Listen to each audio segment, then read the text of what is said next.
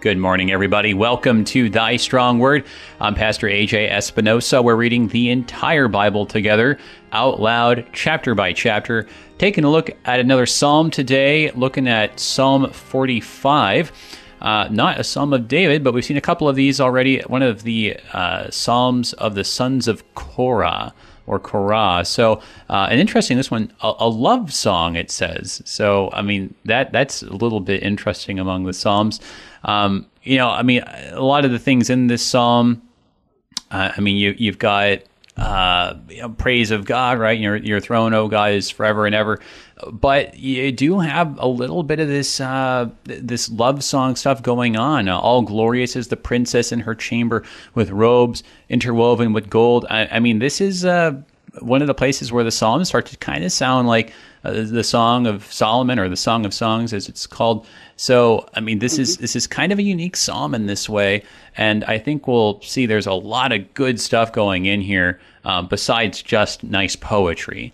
So, without any further ado, let me introduce our guest. We've got joining us today Pastor Jeremy Klostermeyer from St. John Lutheran Church in Warrenton, Missouri. Welcome, brother. Good to have you on with us. And this is an interesting one to be looking at, right? Yeah. As I was reading through it again, and as I was doing some preparations, I learned quite a bit about the sons of Korah and about what this psalm might be about. We don't know for sure because we didn't live at that time, but right. A lot of interesting tidbits of information I found.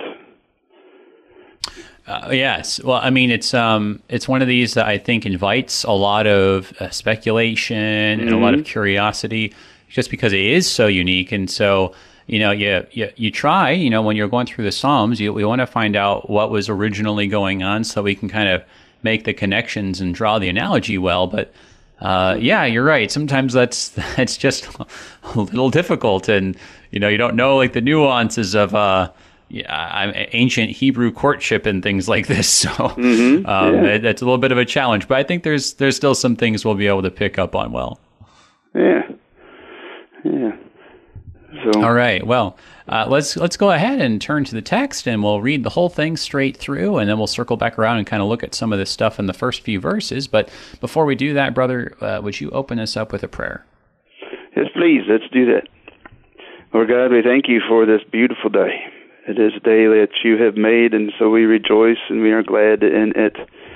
We ask that as you remind us that you are the King and that we are your servants, that you would show us your love for us, and that we would be expressive of even more of our love for you.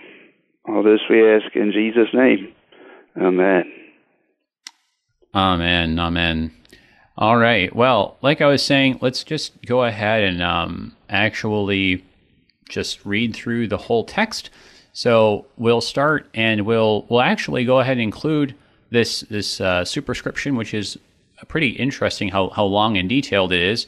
But as we've been saying, it is technically verse 1 in the Hebrew, so it's in the Hebrew text, so we're going to go ahead and read it. But so here it is, Psalm 45 in the English Standard Version from the top. To the choir master, according to lilies, a maskil of the sons of Korah, a love song. My heart overflows with a pleasing theme. I address my verses to the king. My tongue is like a pen of a ready scribe.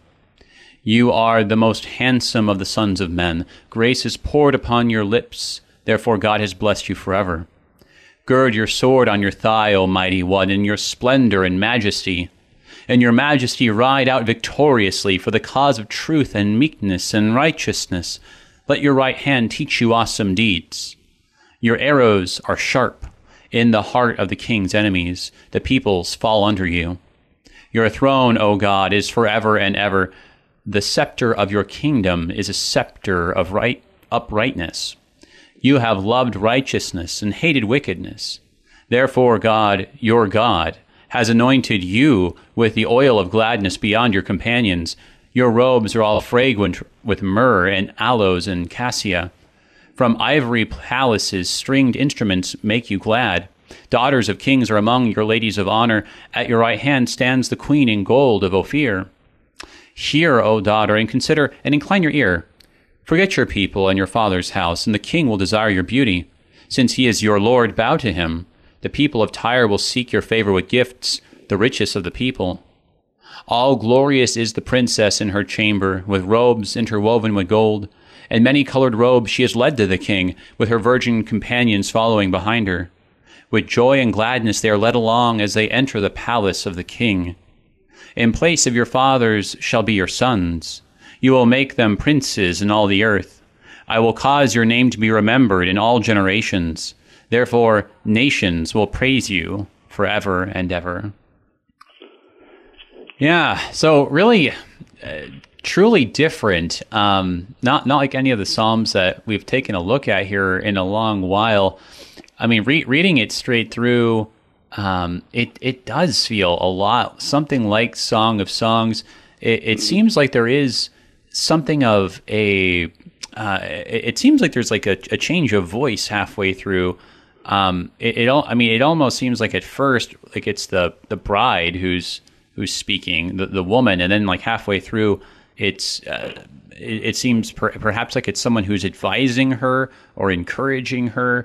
But all in all, when you read the whole thing straight through, it seems like it's a woman who's being led along to be presented to the king, who's being taken from her to live wherever she came from, with her family, her relatives, and now she's going to go and live in the palace where she will, as it says at the end, have princes who will rule and have a name and be remembered and all the rest. So it does seem like it's this moment of a transition of a wedding, this kind of this kind of marriage feast sort of preparation or ceremony leading up to it. What do you think as we just hear the whole thing read out like this?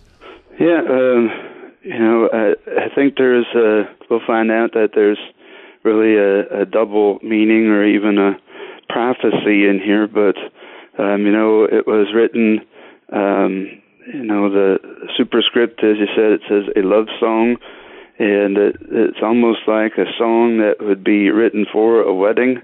Mm-hmm. And the first half is talking about how wonderful the groom is, and the groom is the king, because that's what it says. I address my verses to the king. And then in my notes, I have that the bride is a foreign wife, and that's why it says in verse 10, forget your people and your father's house, and the king will desire your beauty. And so I think it's, this could have been a king of Israel that married a foreign woman. So it could have been an actual hymn or a song for a wedding that actually did happen. But then also we can see a lot of wonderful imagery especially if you're looking at verse 6, your throne, O God, is forever and ever. And so there's this idea that this king isn't any normal king.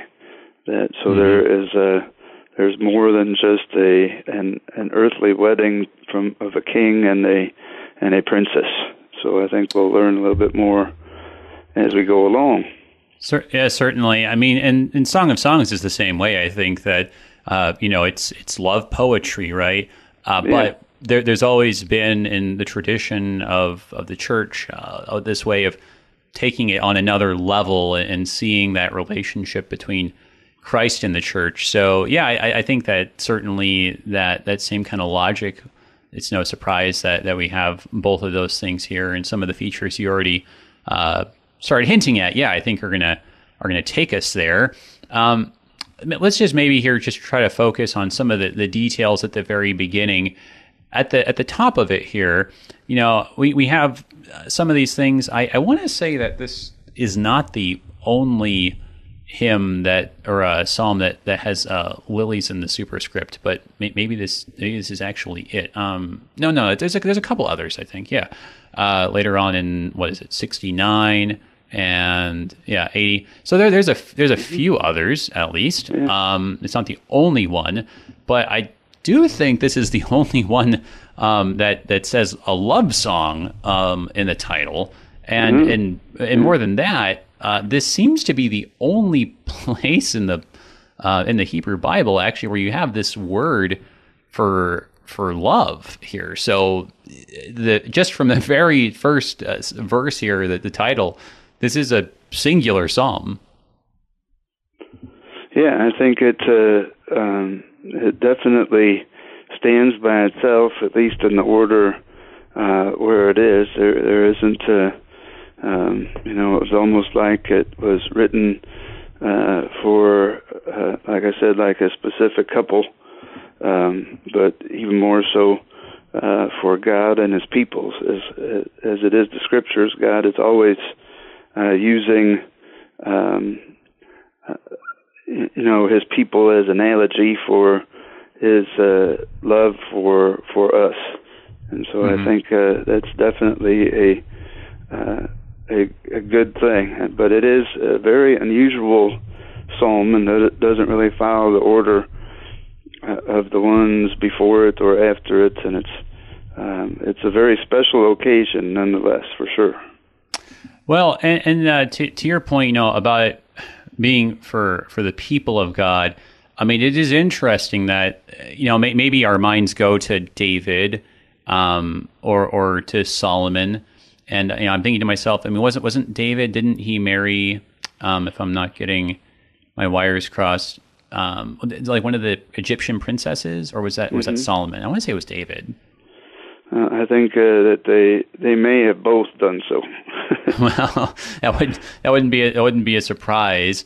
So I mean, I think anyway, like your mind goes there, mine does, but it doesn't say actually a Psalm of David. No. Even though I mean, plenty of psalms get that superscription. We just have it's interesting. It's a maskil of the sons of Korah or Korah, and that's interesting that it would be that, because as we've been talking about, these Korahites, these sons of Korah, they have to deal with special duties in the temple, right? They deal with the holy things, and so it's kind of curious to me actually at first blush that the sons of Korah who deal with the temple and the holy things would be talking about a love song and stuff that's going on in the palace.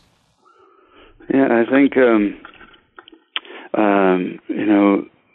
Asaph and Jeduthun, or Ethan and Heman, they wrote quite a few of these psalms, the sons of Korah, and some of them they're individual, some of them they're and the way I think of it is kind of just the way that even in our church still today, we I'm trying to think of the word, we get writers and musicians to write hymns for our church. I think that's might be what's happening here, that they were I can't think of the word that I'm trying to think of, but they were servants of the king. They were servants of the temple as well, but they were servants of the king, and they were choir guys. They were musicians, and so they were asked to write hymns, and so I think that's a lot has to do with just that they were just writing a hymn, but this hymn is special because it is, God's word. And, verse 1 here, my heart overflows with a pleasing theme. Pleasing word is another way to put it. And just that whichever one of the sons of Korah wrote it, or if they all kind of wrote it together, they were being led by the Spirit, and so their heart overflowed with the Spirit's words as they wrote it.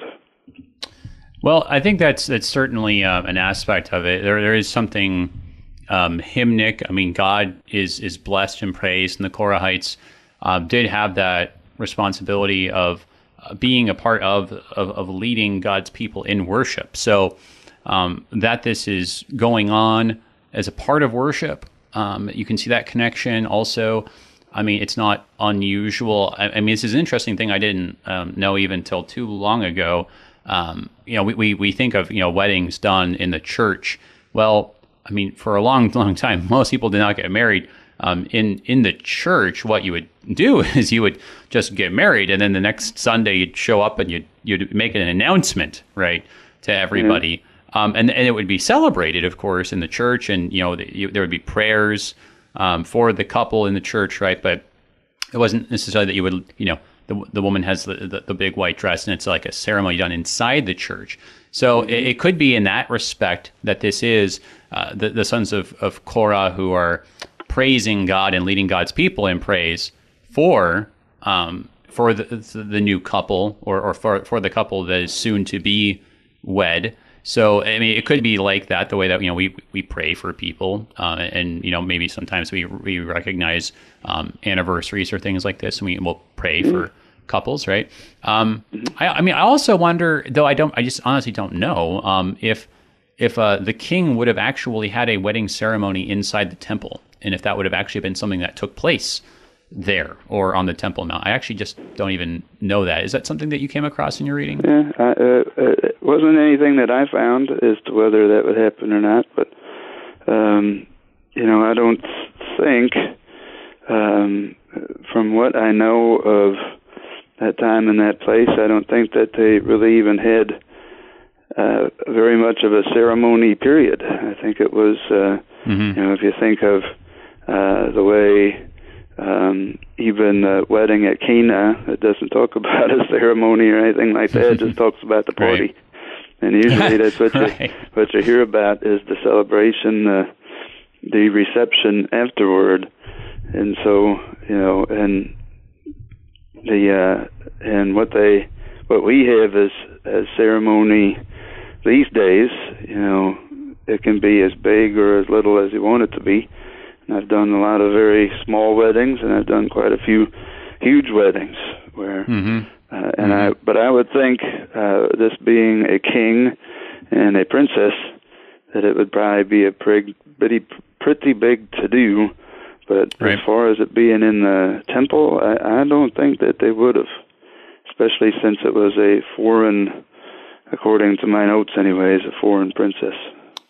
Well, yeah, and that's certainly a consideration. I mean, you do have that at the end, the idea of forget your father's house, and that could point in that direction. There's maybe a couple of other things too, but yeah, I think that certainly just the mention of the king, just the fact that the sons of Korah have been, as you were kind of suggesting, maybe like almost employed to write this, right? They did serve the king as well.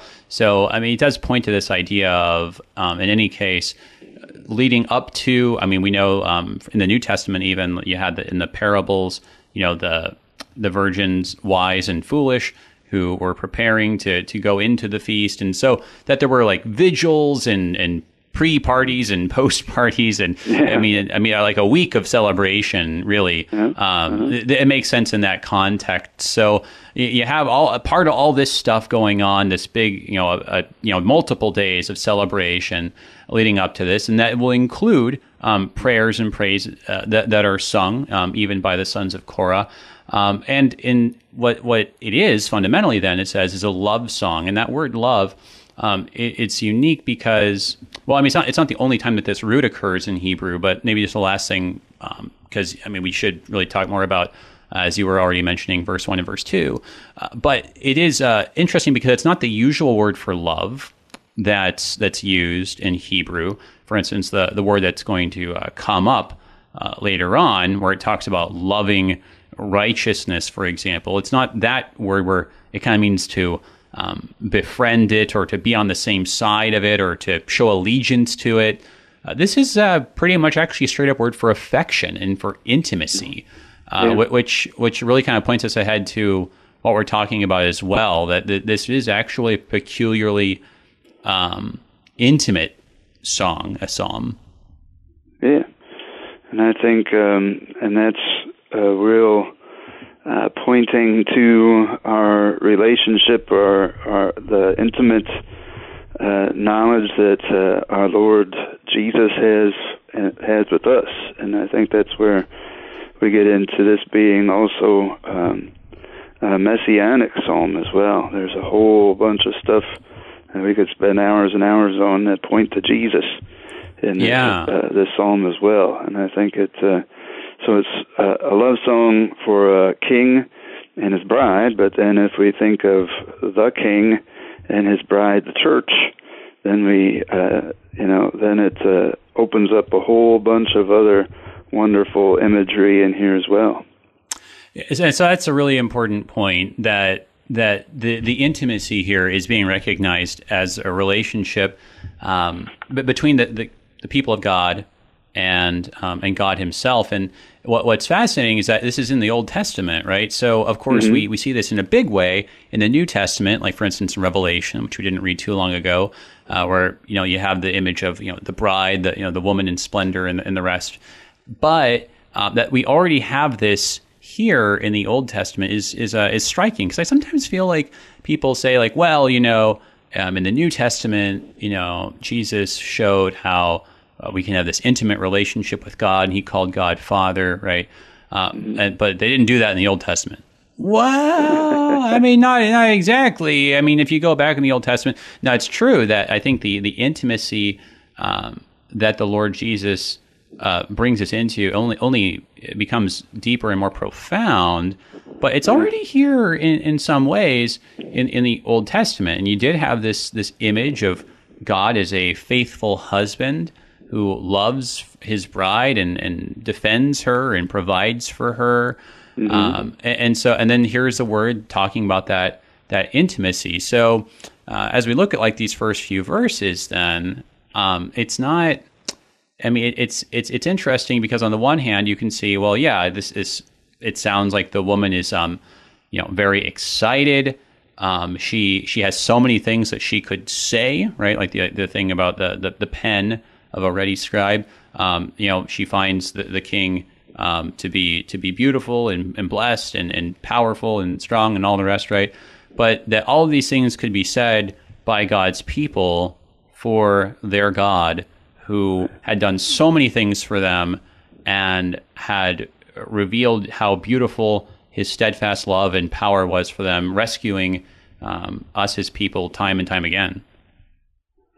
Yeah, I think there's, to go back to your point, that there's not a whole lot of relationship in the Old Testament. I always tell people that I always find more gospel in the Old Testament than I often do in the Gospels. Yeah. And how God deals with His people by grace, how He has mercy on His people, and there's in this psalm there's tons and tons of that kind of speaking. In Your Majesty. Let's see, where was it now? Oh, verse 2: You are the most handsome of the sons of men. Grace is poured upon your lips. Therefore, God has blessed you forever. So, just that alone, that grace is poured upon your lips. Who is it that speaks grace to us but God Himself? And then you can go to verse 6. Your throne, O God, is forever and ever. The scepter of Your kingdom is a scepter of uprightness. You have loved righteousness and hated wickedness. And so we have,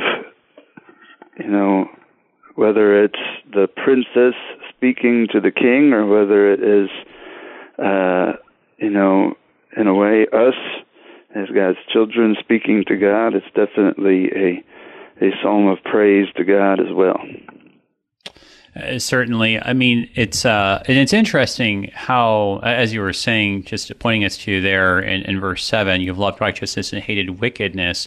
I mean, this is the language that you do see in the Psalms or throughout Scripture, just of faithfulness, of the fear of God, that the king who fears God should love righteousness, love the law of the Lord, the Torah, the instruction of the Lord and hate wickedness, or like we talked about how hate and love here in their usual senses, making no friend with wickedness, not aligning himself or associating with it, but rather befriending and showing loyalty for righteousness. So, I mean, that just sounds like, the fear of God kind of stuff.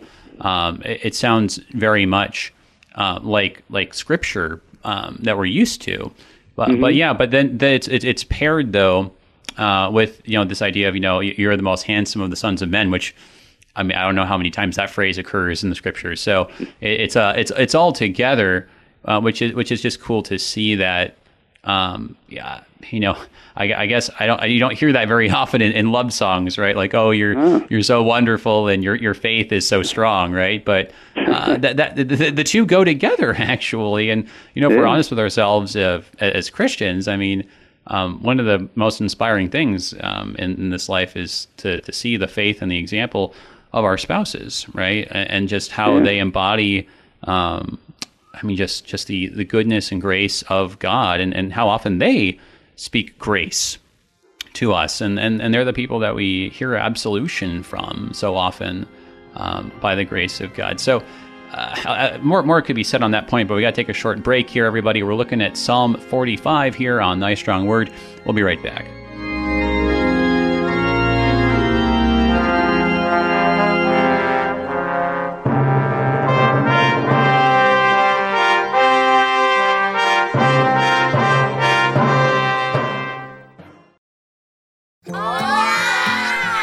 These are the voices of young Lutherans in Mexico City, children who are excited to learn more about their Savior, Jesus.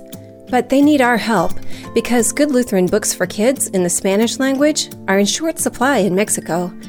To learn how you can help tell Spanish-speaking kids everywhere about Jesus in a language they can understand, go to the Lutheran Heritage Foundation website at lhfmissions.org/Juan316.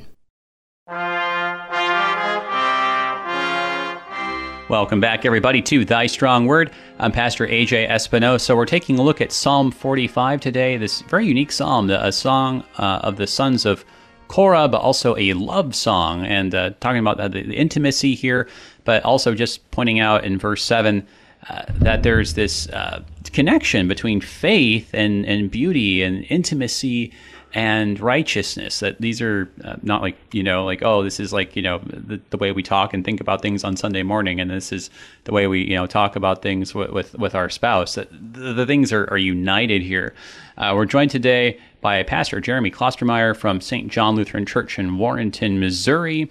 Not doing any live questions today. This is a pre-recorded one, but I do want to always encourage you guys to check out and to thank our underwriters at the Lutheran Heritage Foundation. Thank you for your support of Thy Strong Word. Their website, lhfmissions.org.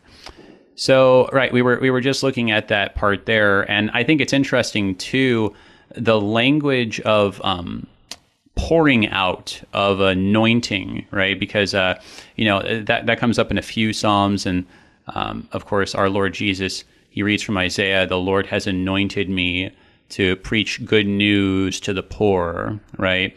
The idea of being anointed and having something poured out, of course, like the Spirit poured out on the Lord Jesus. That anointing language here, it says the oil of gladness, and then it goes on with myrrh and aloes, right?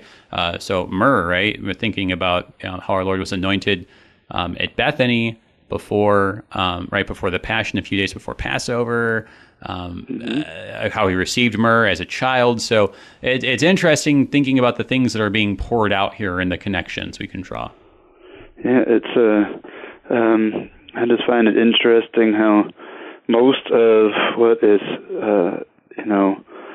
besides that he is the most handsome of the sons of men, just about everything else has to do with his character. And how he has a character of uprightness and righteousness and mercy and grace, and so I see word after word about Jesus, and how this is more a psalm about the King of Kings It could, it still could have been written about maybe something like King Asa after David, one of the kings of Judah, because he was a man of God and he did serve the Lord. So it could have been someone after David, maybe a little bit later on. But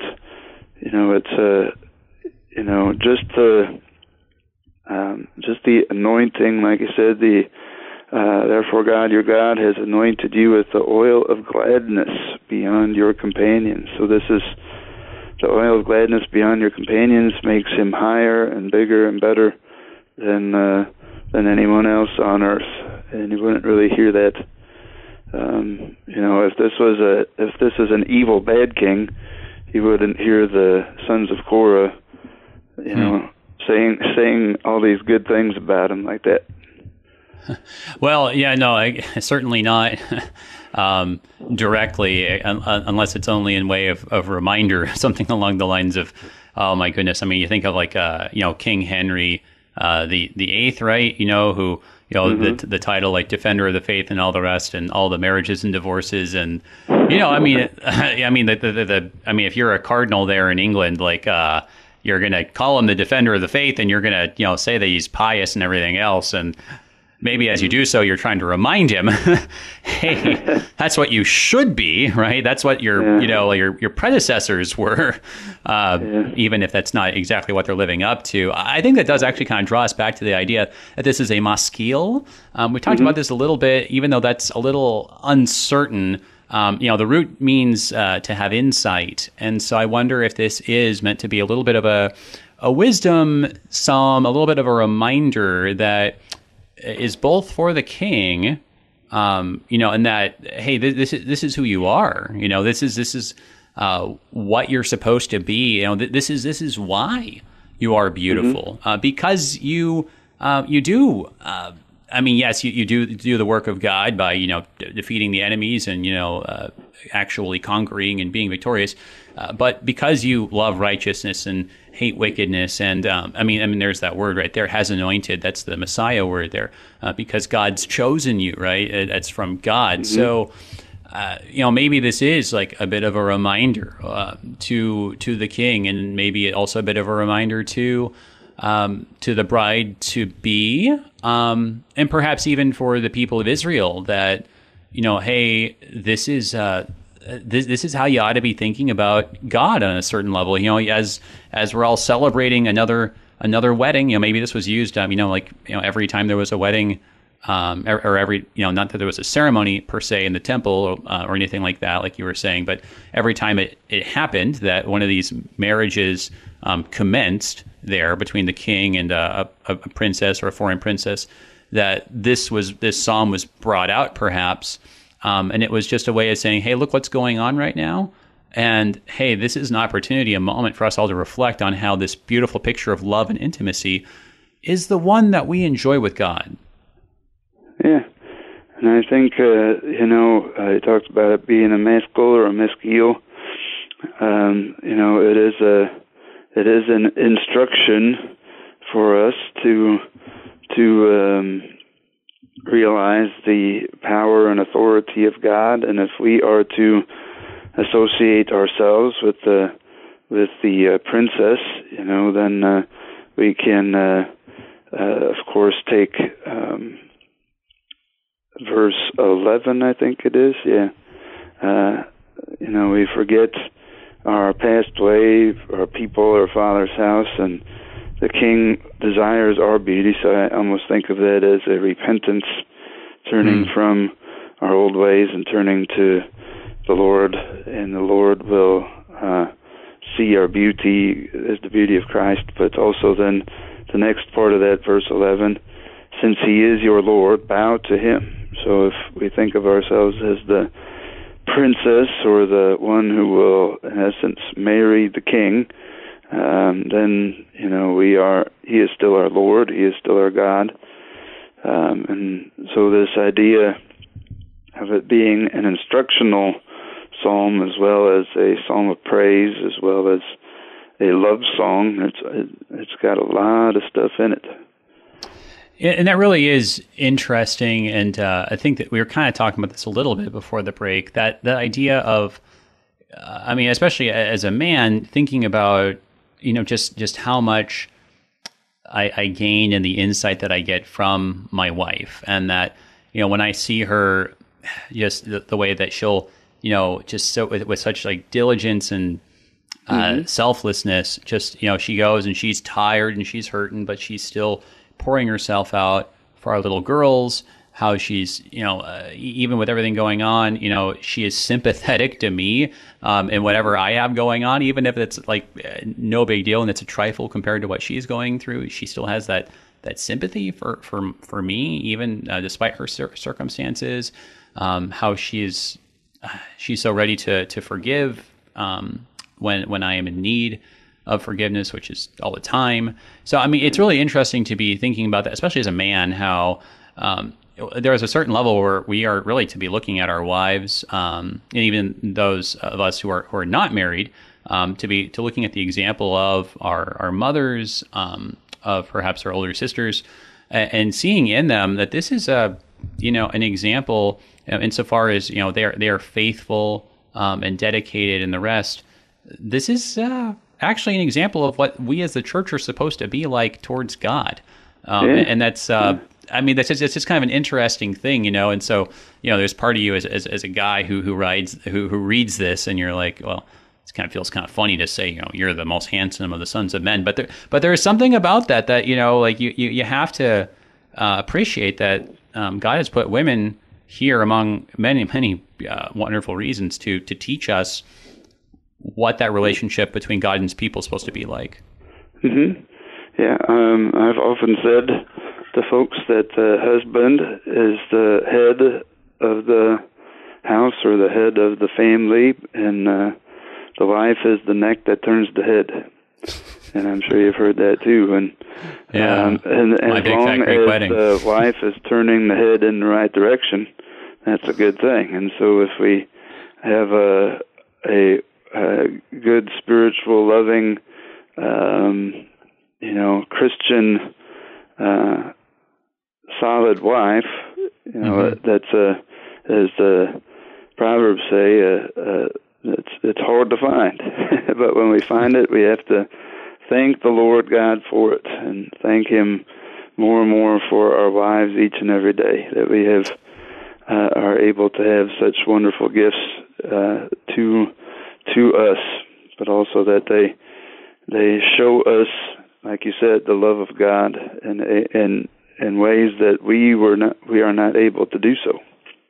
Well, and then even what you were saying just about the idea of the neck imagery. I mean, it really is something to how our wives and just speaking generally about the relationship between man and woman, how woman really does direct what a man what man sees, right? And like you see that again and again in the story of the scriptures, how there's so much concern that the men of Israel are going to fall into idolatry if they intermingle with the foreign women, because it's just like you said, it's like, the man's the head of the household, but it's like, it's hard not to act on the thing that's right in front of you that you're looking at. Right. And so if the women in our lives are directing our gaze in a particular direction, it's like, it's going to be really hard for us not to go that way. That's the thing you're looking for. That's the thing you got in front of you. They say, out of sight, out of mind. Well, it's right in front of your face. It's kind of on your mind a lot. So, that there really is something that there is this kind of constant concern about a marriage to a foreign wife. And so then to your point earlier, almost kind of surprising that there's just like kind of a, everyone's kind of looking the other way when it comes to these foreign wives of the king himself, right? And it's just like, of course the king's going to marry a foreign wife because that's what you get to do when you're the king. And so there's a call to, hey, don't go and be a bad influence on our king here, right? But it's kind of interesting that it's happening like that still. Yeah, all you have to do is look to King Solomon and see how his foreign wives just the fact that he had more than one wife was a bad enough thing. But then that he married these foreign wives, and these foreign wives turned his heart away from the Lord, and that's where Ecclesiastes comes in, and he realizes how he's messed up that way. But there's a lot to that. We could have a whole lesson on who we should marry and what we should be looking for in a spouse and those kinds of things. That I tell my confirmation kids every year that if you the dating pool is really small here at church, but if you're able to, find, and that's why we go to. It's kind of funny. That's why we go to the National Youth Gathering and those kinds of things. But in all seriousness, it's good to find a wife who has the same spiritual values and theology and understanding as you. It makes life a whole lot easier, and I'm thankful that God has blessed me with that for sure. Oh yeah, amen, and likewise for myself. And it's I think that the confirmation though that we are talking about, in fact, a foreign wife, really I think is in verse 11 in the Hebrew. It's verse 10 in English here. Forget your people, where it says that word there. It's the usual word for forget, and people there. It's it's the word that. I mean, it can be used for the people of God, but it's often used to describe the peoples, as in the nations, like the Gentiles. But bottom line, you would not, if she were an Israelite, this wouldn't make any sense. You would not say, forget your people. Forget Israel? No. So it kind of forces you actually at this line to take this as actually, okay, we are talking about a foreign wife. Now, there is hope, because on the lips of the foreign wife, what does she say earlier, right? When she says, when she's praising the king, one of the things that she says, where is it there earlier? Your arrows are sharp in the heart of the king's enemies, the peoples fall under you, right? And so I think that, and I think that's actually using the same word there for peoples. But so that idea being that, okay, she seems to be actually on board with this, that she is counting herself as, it's the same word there, meme there, that she's counting herself as an Israelite. She's joining herself to the people of God. She's not looking back on where she came from. So I think you mentioned earlier Ruth. But so like Ruth, who joins herself to Israel, or like Rahab, who joins herself to Israel, so that this happens. So it's not as if it's not possible, and in that way, it is an example of repentance that God can take someone who is His enemy, as He does with all of us, and then makes us part of His own people. But even though God shows His grace like that. Not a permission slip for those kings of Judah who took all these foreign wives, as you mentioned, plural.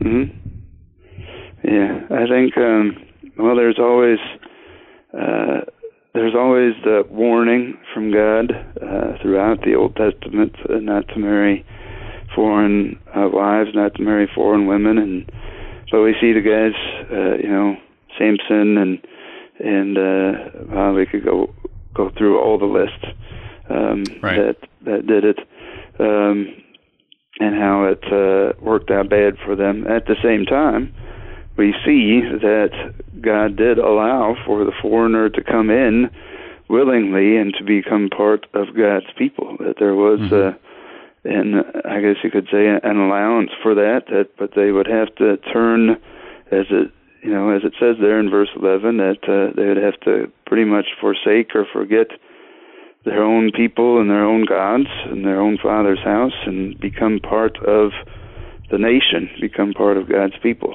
And right. And that's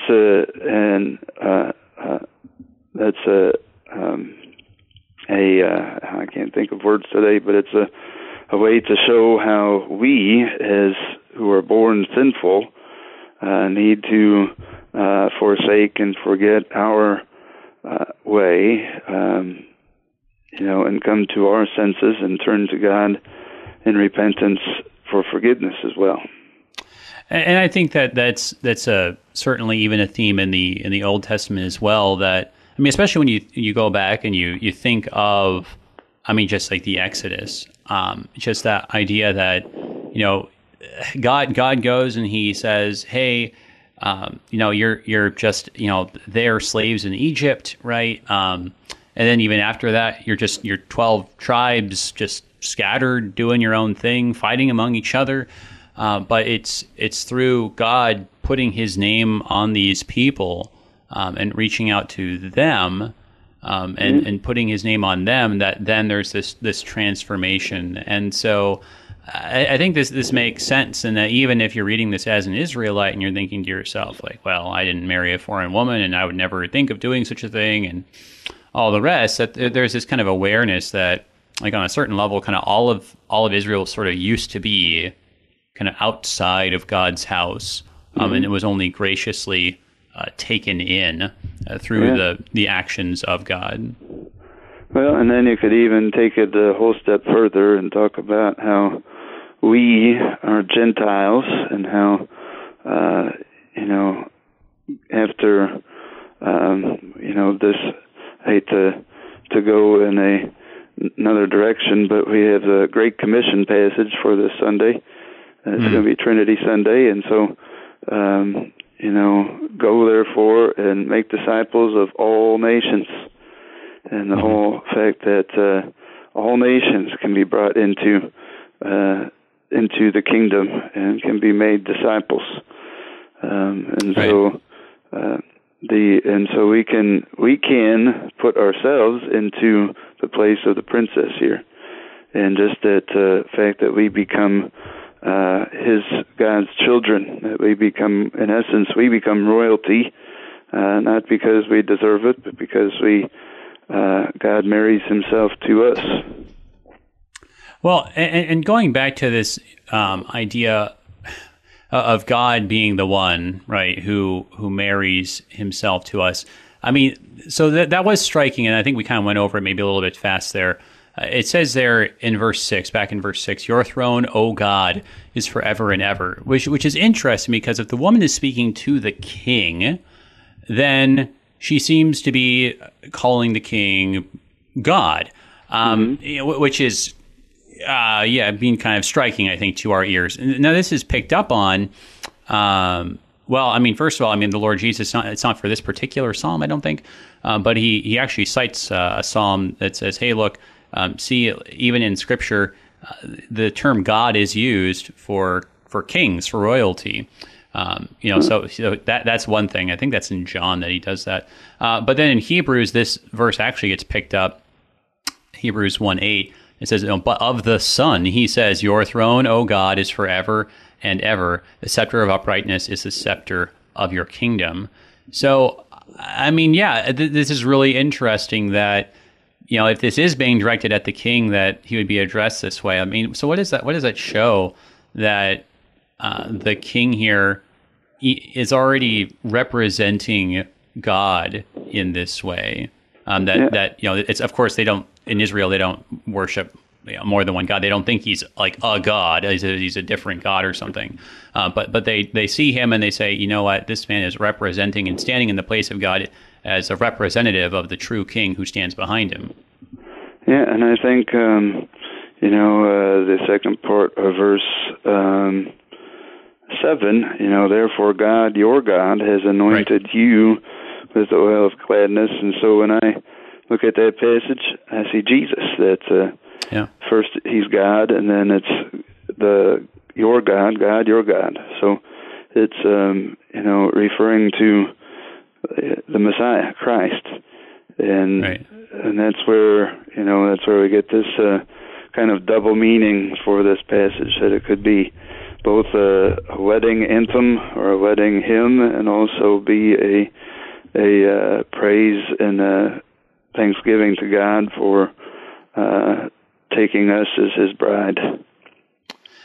Certainly, and seeing how that balance, that kind of the both levels, they meet in this one individual, the king of God's people. That on that one level, he represents all these things, and he represents the faithfulness of God to his people and all these different things.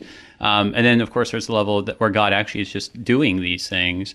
And it points ahead, ultimately, that there is going to be a Messiah, one who is anointed, right? One who has oil of gladness poured on him, beyond his companions, beyond the other kings, beyond the others who are called Messiah in different ways, who would not just represent God, but actually be him, and that the ultimate way of actually representing him as the king would be to actually be him in the flesh.